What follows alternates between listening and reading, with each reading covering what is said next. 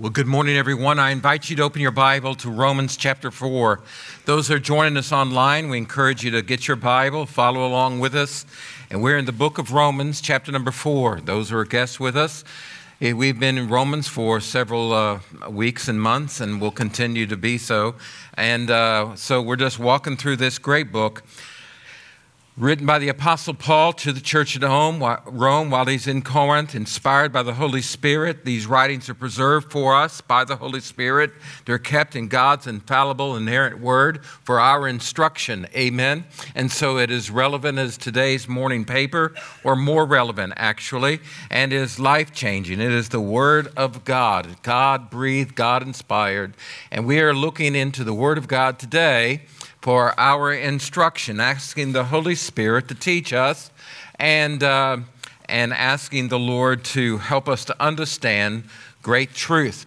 God's got a word for you today. How many of y'all believe that? Raise your hand. All right. The rest of you, I'm praying for you right now. Okay. And so tell your neighbor, God's got a word for you today. He does have a word for you today, a word from His Word. And so today, I want you to be encouraged in that. The Spirit of God is with us. Where two or three are gathered in His name, He's there in our midst. The Holy Spirit is here. The Lord is with us, and the Lord is speaking to our hearts today. That encourages me greatly. It should all of us. Amen. And so today, we are going to look into God's Word, Romans chapter number 4, beginning with verse number 9. Is this blessing only for the circumcised then, or is it also for the uncircumcised? For we say, faith was credited to Abraham for righteousness. In what way, then, was it credited? While he was circumcised or uncircumcised? It was not while he was circumcised, but uncircumcised. And he received the sign of circumcision as a seal of the righteousness that he had by faith, while still uncircumcised. This was to make him the father of all who believe, but are not circumcised, so that righteousness may be credited to them also. And he became the father of the circumcised, who are not only circumcised, but also follow in the footsteps of the faith our father Abraham had while he was still uncircumcised. Heavenly Father, we pray that today that you would speak to us through your word. We're listening, Father. Holy Spirit of God, we ask you to do business in our lives. Father, I pray that you would comfort us in our grief, that you would console us, that you would strengthen us. Holy Spirit, we ask that you convince us of the truth. We ask you to convict us of our sin. We ask that you convert us to live a life of obedience to you. Father, we ask that the name of Jesus Christ would be lifted high. Father, we pray that with golden chains of grace you would draw us to the cross and to grace.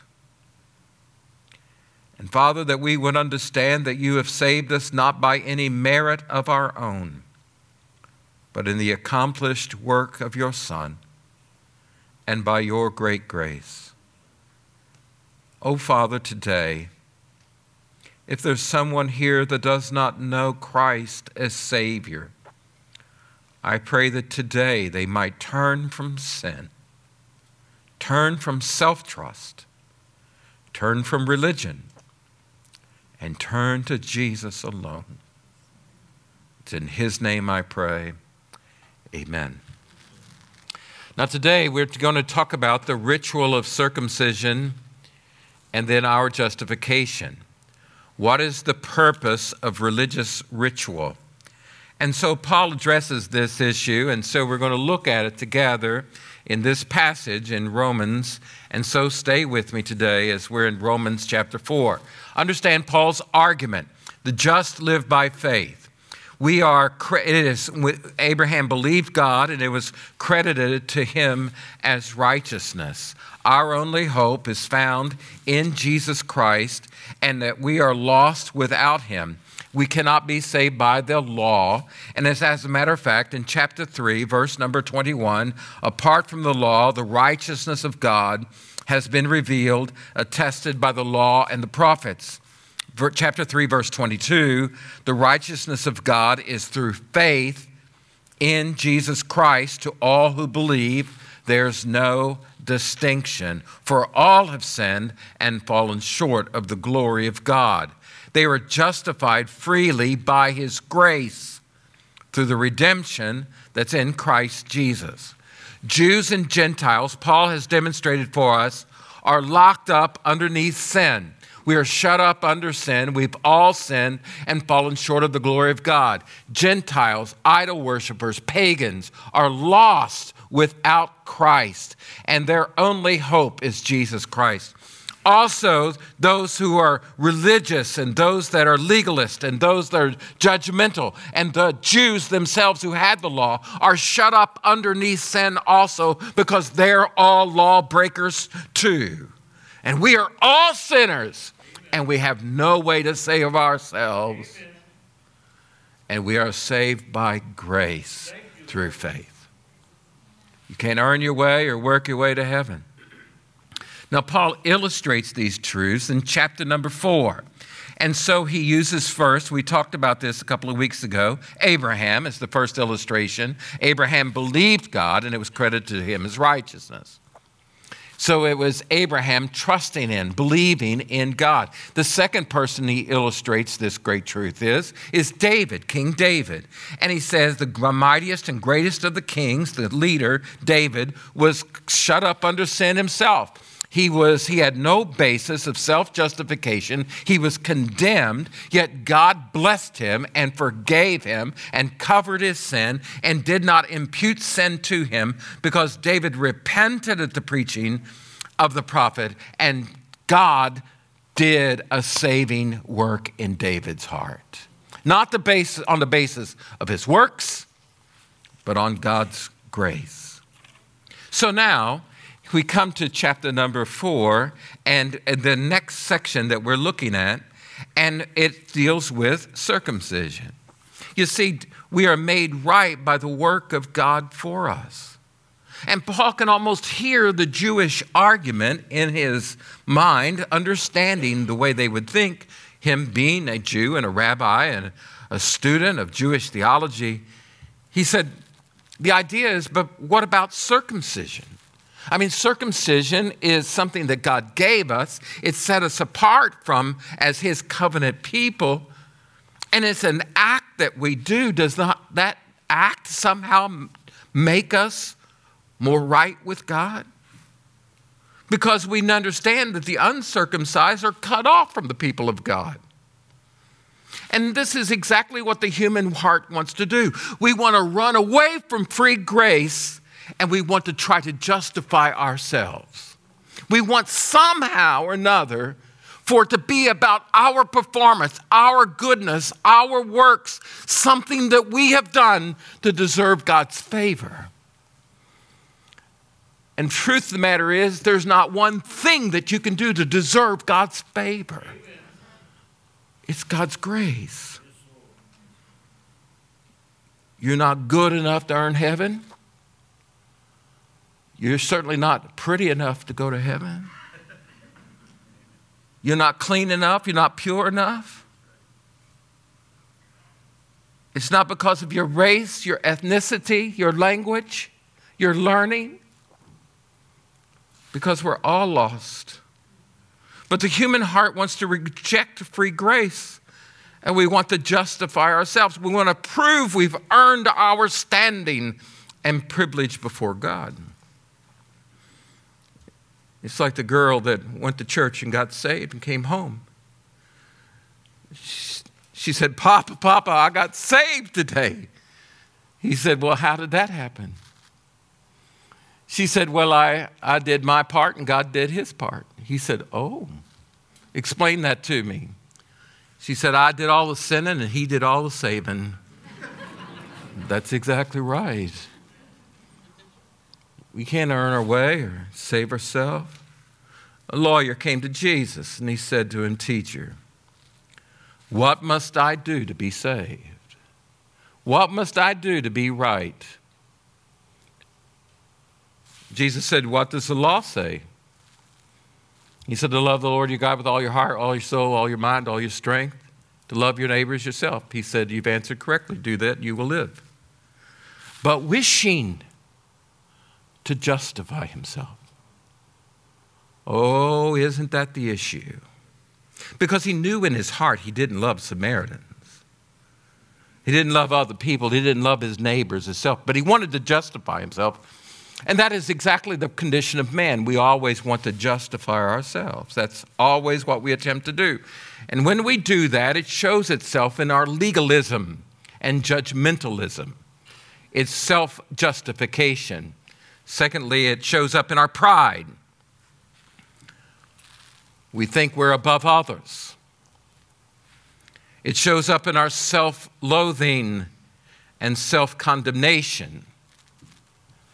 It shows up in our performance mentality. That somehow I'm earning a right standing with God. Many, many years ago, I used to receive a journal that would come periodically, and it's a journal about ministry. It was published by Christianity Today, and in Leadership Journal, there was always filled with some great little cartoons that were interesting. I'll never forget this one little cartoon. It showed this long line of people outside of the gates of heaven in the clouds. And you see the people all turning and rejoicing as they were sharing the information down the line. And the caption below said, he's not counting Wednesday night. He's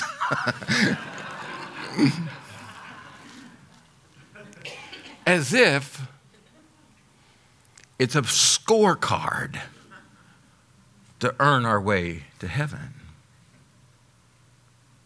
But it's not. It's not about a feeling you have, whether you're good enough. In counseling, sometimes we deal with this feeling. I don't feel good enough. I don't feel saved. I don't feel. It's not about your feelings. You could have had a bad taco last night.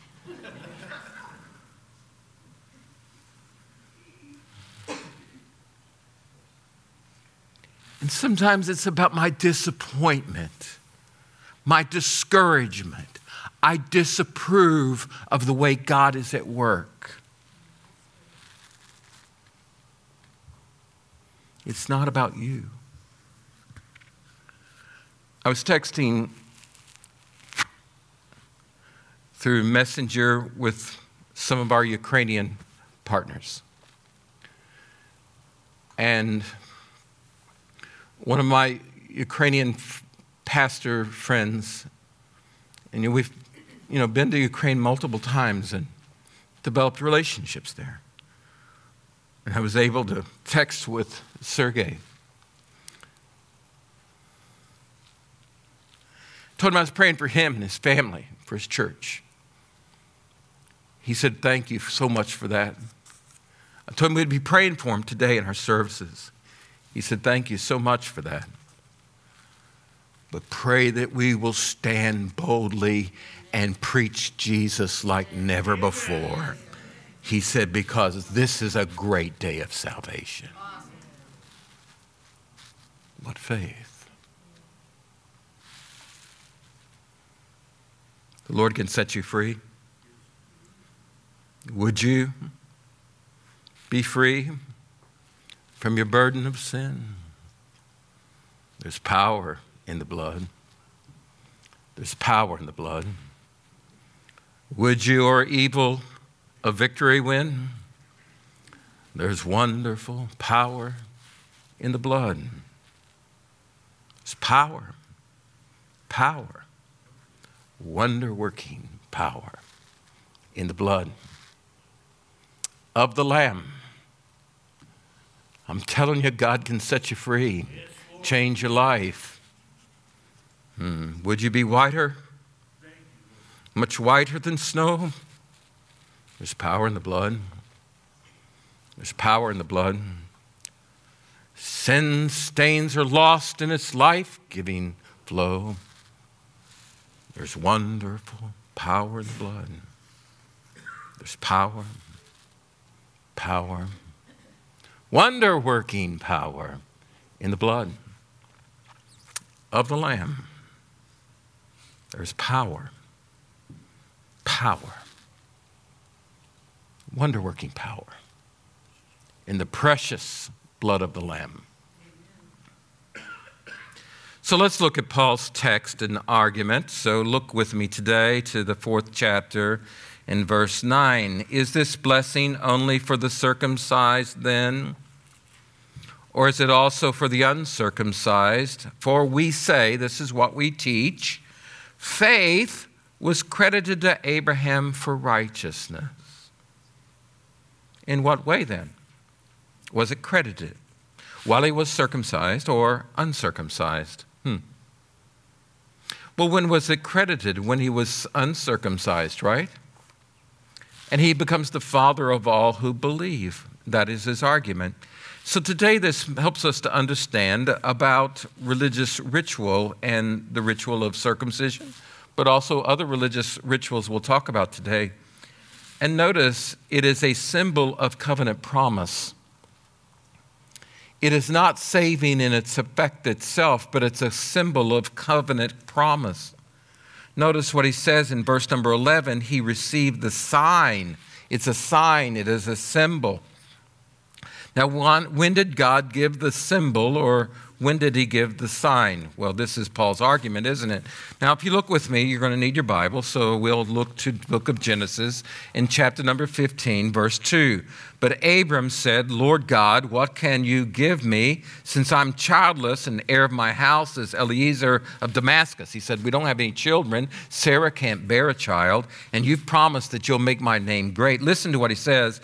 Look, you gave me no offspring, so a slave born in my house will be my heir. I have no heir but the people that work for me. Verse 4, now the word of the Lord came to him. This one will not be your heir. Instead, the one who comes from your own body will be your heir. That's the promise. Verse 5, look at the sky, count the stars. If you're able to count them, your offspring will be that numerous. It means you'll have a great multitude, unable to count them all. Verse 6, Abraham believed the Lord and he credited him as righteousness. Abraham believed God and it was credited him to righteousness. Verse 18, chapter 15, verse 18, on that day, the Lord made a covenant with Abraham. It was on that day. On that day, he believed God, and it was reckoned to him as righteousness. Now, in chapter 17, verse number 1, notice it says, when Abram was 99 years old, that's 14 years later than chapter 15. 14 years later, he receives a sign. I am the Lord God, live in my presence and be blameless. I will set up my covenant between me and you, and I will multiply you greatly. Verse 3, Abraham fell face down, and God spoke with him. As for me, here is my covenant with you. You will become the father of many nations. Your name will no longer be Abram. Your name will be Abraham, for I will make you a father of many nations. I will make you extremely fruitful and make nations and kings come for you. I will come from you. I will confirm my covenant that's between me and you and your future offspring, your seed, throughout their generations. It's a permanent covenant to be, it is a permanent covenant to be your God and the God of your seed after you. through verse 7. So notice in verse number 10 of chapter 17, notice this symbol, this sign, this seal. This is my covenant between me and you and your offspring after you, which you are to keep. Every one of your males must be circumcised. You must circumcise the flesh of your foreskin to serve as a sign of the covenant between me and you. Throughout your generations, every male among you is to be circumcised at 8 days old. Every male born in your household or purchased from any foreigner and not your offspring. Verse 13, whether born in your own household or purchased, he must be circumcised. My covenant will be marked in your flesh as a permanent covenant. If any male is not circumcised in the flesh of his foreskin, that man will be cut off from his people. He has broken my covenant. Wow. The sign or the symbol was given 14 years later in the cutting of the flesh. It's a sign. A sign is, listen, a sign is something lesser that points to something greater. The sign is not equal to the covenant relationship. The sign points to it. If there was a sign, it says 18 miles to downtown St. Louis. That would be about right from here. That sign would say 18 miles, you'll see the arch. But that's just the sign to this, pointing to the substance. The sign is pointing to a relationship. Don't substitute the sign for the relationship. The people did this. They equated circumcision with Moses and the law and keeping the law. And Jesus reminds them it wasn't Moses, it was Abraham, our father, that first was circumcised. But it is a sign. And it happened. And the covenant promise was given when Abraham was not circumcised. Number 2, it is a demonstration of obedient faith. Now, there is importance and power in the symbol of the sign. And notice in Genesis chapter 17, that is a demonstration of obedient faith. You see, he believed God, and it was credited to him as righteousness. And that belief showed himself in his obedience. In verse number 23, it says, Abraham took his son Ishmael, those born in his household or purchased, every male among the members of Abraham's household.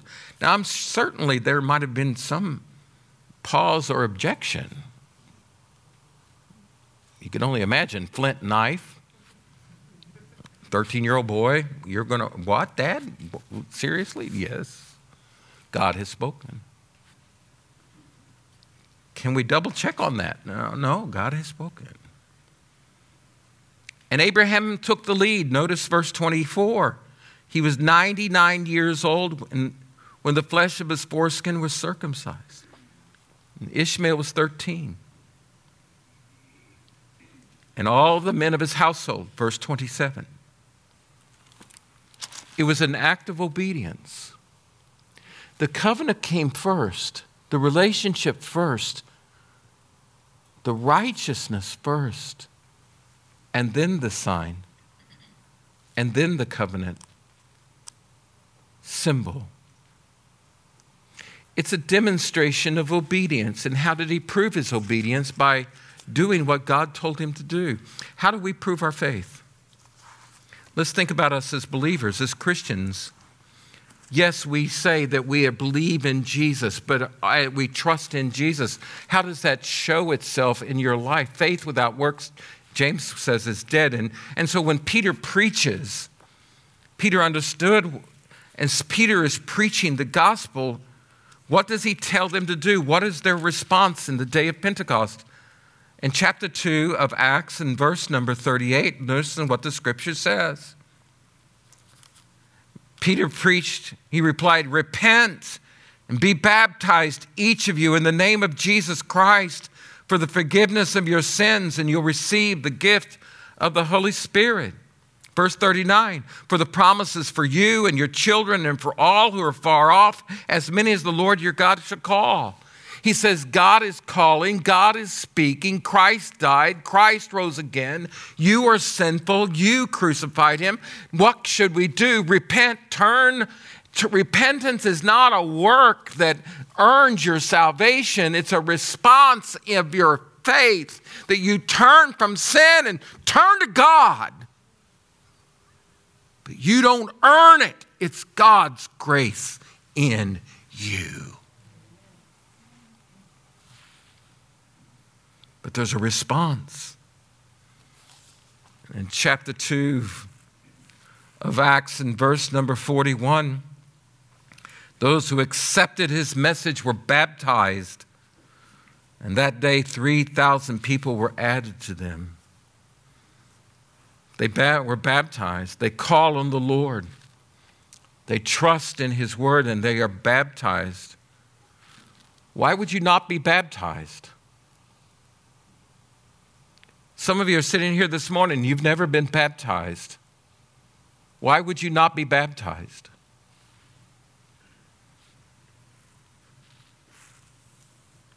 Why do you say, "Lord, Lord," and do not do the things that I say? Jesus said, "Go therefore and make disciples of all the nations, baptizing them in the name of the Father and the Son and the Holy Spirit, teaching them to obey all that I have commanded you. And lo, I'm with you always, even to the end of the age." There is no reason in the world that you should not be baptized if you are trusting Jesus as your Savior. To refuse to be baptized calls into question because it's an obedient act of faith. The only good excuse I can think for not being baptized is somehow you're hanging on a cross today and can't get off. Or there's absolutely no water. Or there's no one to baptize you. In Acts chapter 3, verse number 19, Peter's preaching again. He says, "Therefore repent, turn back to God so that your sins may be wiped out, that seasons of refreshing may come from the presence of the Lord, that he may see Jesus who's appointed to you as Messiah." So repentance and faith are the two sides to the same coin, the same thing. It's not a work, it's a work of grace in you. In Acts chapter 6, verse 7, very interesting thing that's recorded to us by Luke. It says, the word of God spread among the disciples in Jerusalem. They increased greatly in number. It says, and a large group of priests became obedient. Notice the word obedient to the faith. You see, there was a vast number of people turning to Christ, but Luke records for us a huge number of priests. Why? I think that the priests were so close to the sacrifices that with every lamb, every sacrifice, every bull or goat, with every sacrifice, they saw that that was innocent animal blood, but they knew animals could not redeem. It must be the blood of a perfect man. And priests saw it had to be Jesus. But they were obedient. That means it wasn't faith that just acknowledged the facts. It was alignment to what he called us to do. Not to earn our salvation, but a sign, an obedience to God. Isn't that what Ananias told Saul of Damascus to do when the Lord brought him to his knees and he was brought into Damascus because he couldn't even see? In the 22nd chapter of Acts. I know we're all over the Bible today. Acts chapter 22, verse number 16. Ananias says, "And why are you delaying, Saul? Get up, be baptized, wash away your sins, calling on his name."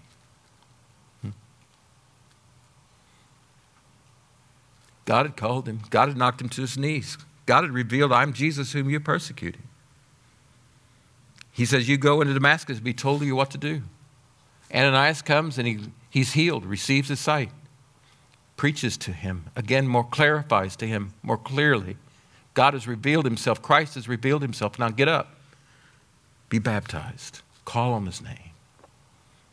Gloriously saved. Have you called on his name? Have you repented of your sin? Have you trusted in Jesus alone?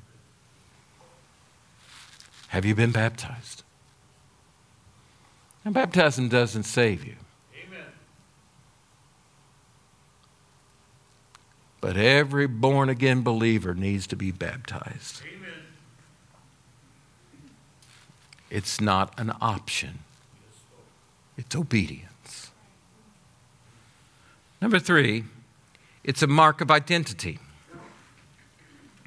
In Exodus chapter 12, verse 48, if you look with me in your Bible, the book of Exodus, chapter 12,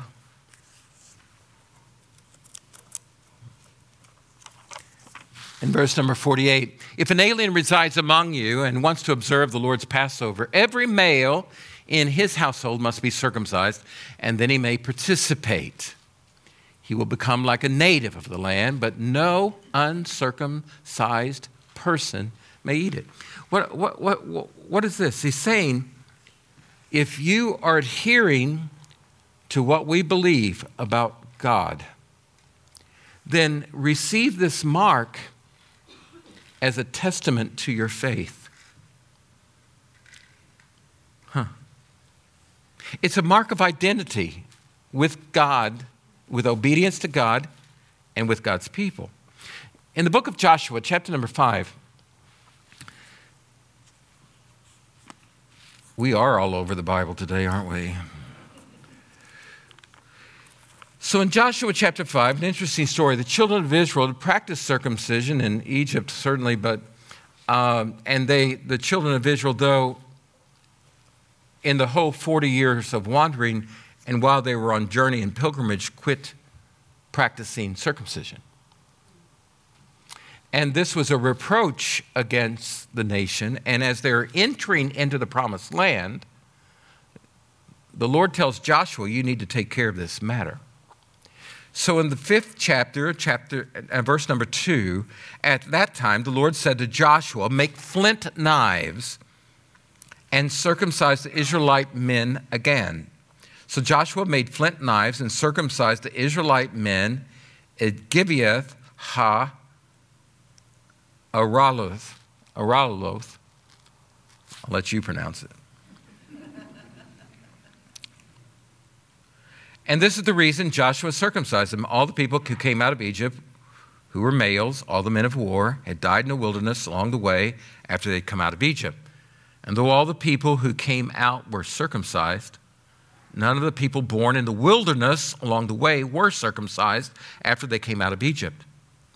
So the Israelites wandered in the wilderness 40 years until the nation's men of war who came out of Egypt had died off because they did not obey the Lord. So the Lord vowed never to let them see the land that he had sworn to their ancestors to give us, a land flowing with milk and honey. They were disobedient, remember? And a whole generation did not go into the promised land. And he raised up their sons in their place. It was these that Joshua circumcised. They were still uncircumcised since they had not been circumcised along the way. And they stayed there until they recovered at that camp. And the place was called Gilgal, which means roll, or to roll off, or to roll away. And so it's interesting. It was a place or God's people are reminded that they are God's people and that they are in a covenant relationship. And it was an identifying, distinguishing mark. It was a physical reminder of who we are, that we are owned by God. It is not only a sign that points to, but it's received in us that helps us understand we're owned by. We are owned by God. Martin Luther, who struggled mightily toward the end of his life with doubts and discouragement and depression, wrote some of his darkest things in those dark days. And in those dark, dark days, he wrote one day on paper and just said again and again to himself, "Baptizatus sum," but I have been baptized. Meaning, in the days that I wonder, he looked back to his baptism and said, I am God's. He owns me. Isn't that a good word? Baptism does not save you. Quickly, I need to move on. It doesn't save you. Neither does circumcision save you. It does not accomplish, nor does it complete your salvation. This is what Paul is helping us to understand. So in the 4th chapter of Romans, he says this is when Abraham received this sign, this seal, but it was when he was uncircumcised. And indeed, he becomes the father, and his whole argument is not only of us who are circumcised and believe, but he's also a father to the uncircumcised who believe. Because it's faith in Jesus Christ that makes us right with God, not an outward sign. You see, the circumcision that needs to happen in us is a deep and inward circumcision within us. Amen? Now, do you have, I know you do, look with me to Deuteronomy chapter number 10 and verse number 12. Deuteronomy 10 and verse 12. I'll just read it off the screen. And now, Israel, what does the Lord your God ask of you except to fear the Lord your God by walking in all his ways, to love him, to worship the Lord your God with all your heart, with all your soul? Can we back that screen up just a moment? Notice that's the language of relationship, right? To love him, to walk with him, to worship him with what? All your heart and your soul. He doesn't want perfunctory religion or just ceremonial rites. The next verse, keep the Lord's commands and statutes I'm giving you today for your own good.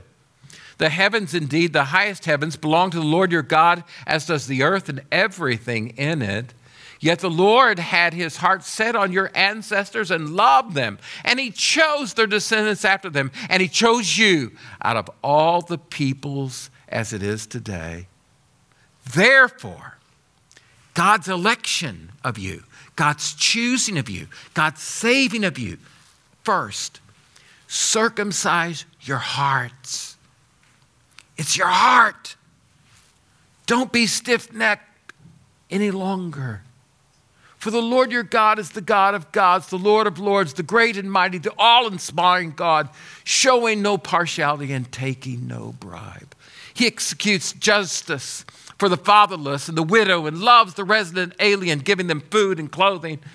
And you are to love the resident alien since you were resident aliens in the land of Egypt. Love. You're to fear the Lord your God and worship him, remain faithful to him, and take oaths in his name. He is your praise. He is your God. And he has done for you these great and awe-inspiring works your eyes have seen. It's not about going through religion. It is about a relationship with God, loving Him and loving one another. To love God and love your neighbors yourself. On this hang all the law and the prophets. Amen.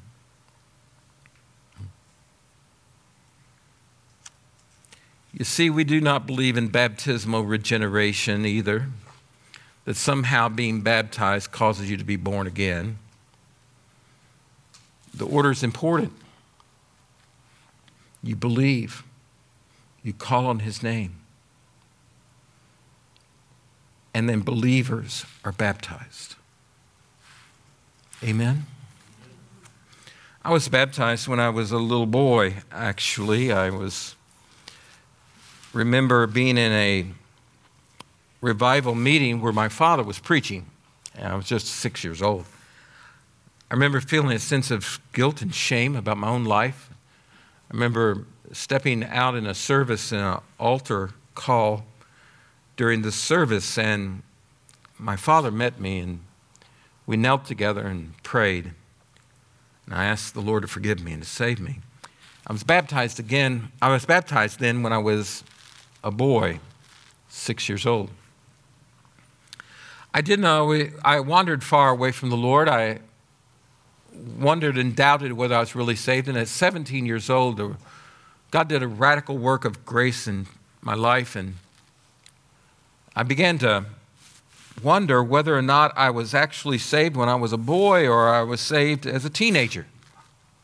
Has anybody else ever had that kind of confusion in their life? I'm not the only one. And so I began to think about maybe I got this thing out of the wrong order because maybe I was baptized before I was saved, and so you know how that goes. I was perplexed about it enough that I asked my dad about it, and he said, well, son, we can do it again if you feel that that's what we want to do. I'm not a proponent of being baptized multiple times. Every time you get messed up and sin, you need to get rebaptized. I don't believe that that is right. But I do think the order is important.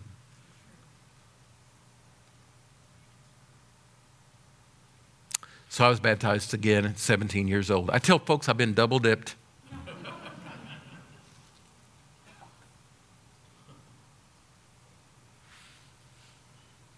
But I want you to know one thing, that the baptism didn't save me. Amen. It's Jesus Christ. And it's an outward rite, in the next point, that symbolizes an inward reality. In the book of Jeremiah, chapter number 9, do you have your, look with me to Jeremiah. In chapter number 9, verse 25, all of these scripture verses are found in the notes on the app or in the website under resources with the sermon outline. In chapter number 9 of Jeremiah, in verse number 25, the days are coming, this is the Lord's declaration, when I will punish all the circumcised yet uncircumcised. Egypt, Judah, Edom, Ammonites, Moab, the inhabitants of the desert who clip their hair on their temples, all these nations are uncircumcised.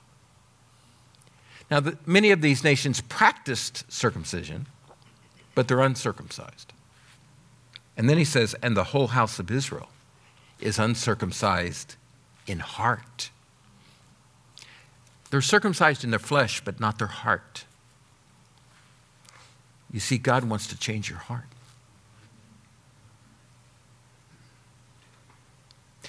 We're going to skip some of the verses, and we're going to jump to Colossians chapter 2 and verse number 9.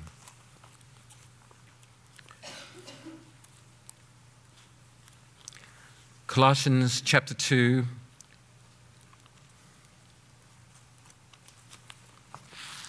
Verse number 9, for the entire fullness of God's nature dwells bodily in Christ, and you have been filled by him who is the head over every ruler and authority. You were also circumcised. How? It where? In where? In him. With a circumcision not done with what? Hands. By putting off of the body of the flesh in the circumcision of Christ. That's where your circumcision took place. In Jesus Christ. All believers are to be baptized, but they're not required to be circumcised. Circumcision and baptism are not exactly the same thing. So let's don't go there. That's not true. They're different. But they are a rite. It is a religious symbol. And so understand our salvation. For the Jews, they wanted to teach Gentiles, go back, be more Jewish, be circumcised, remember some of the law. And Paul said, no way. If you do that, then you've abandoned grace. Amen.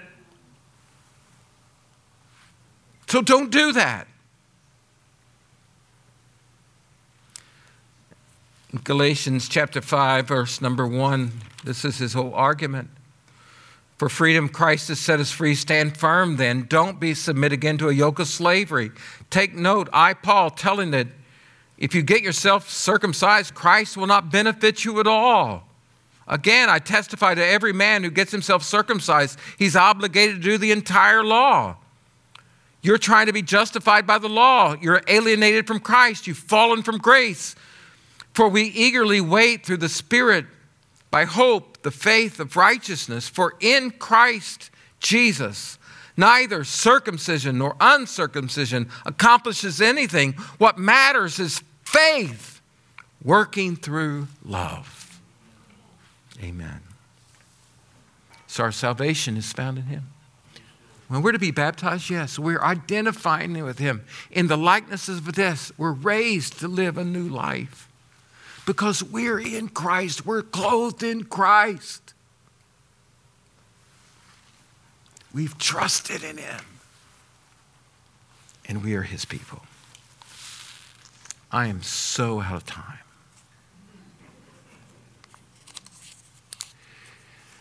I want us to look at a poem, a hymn today.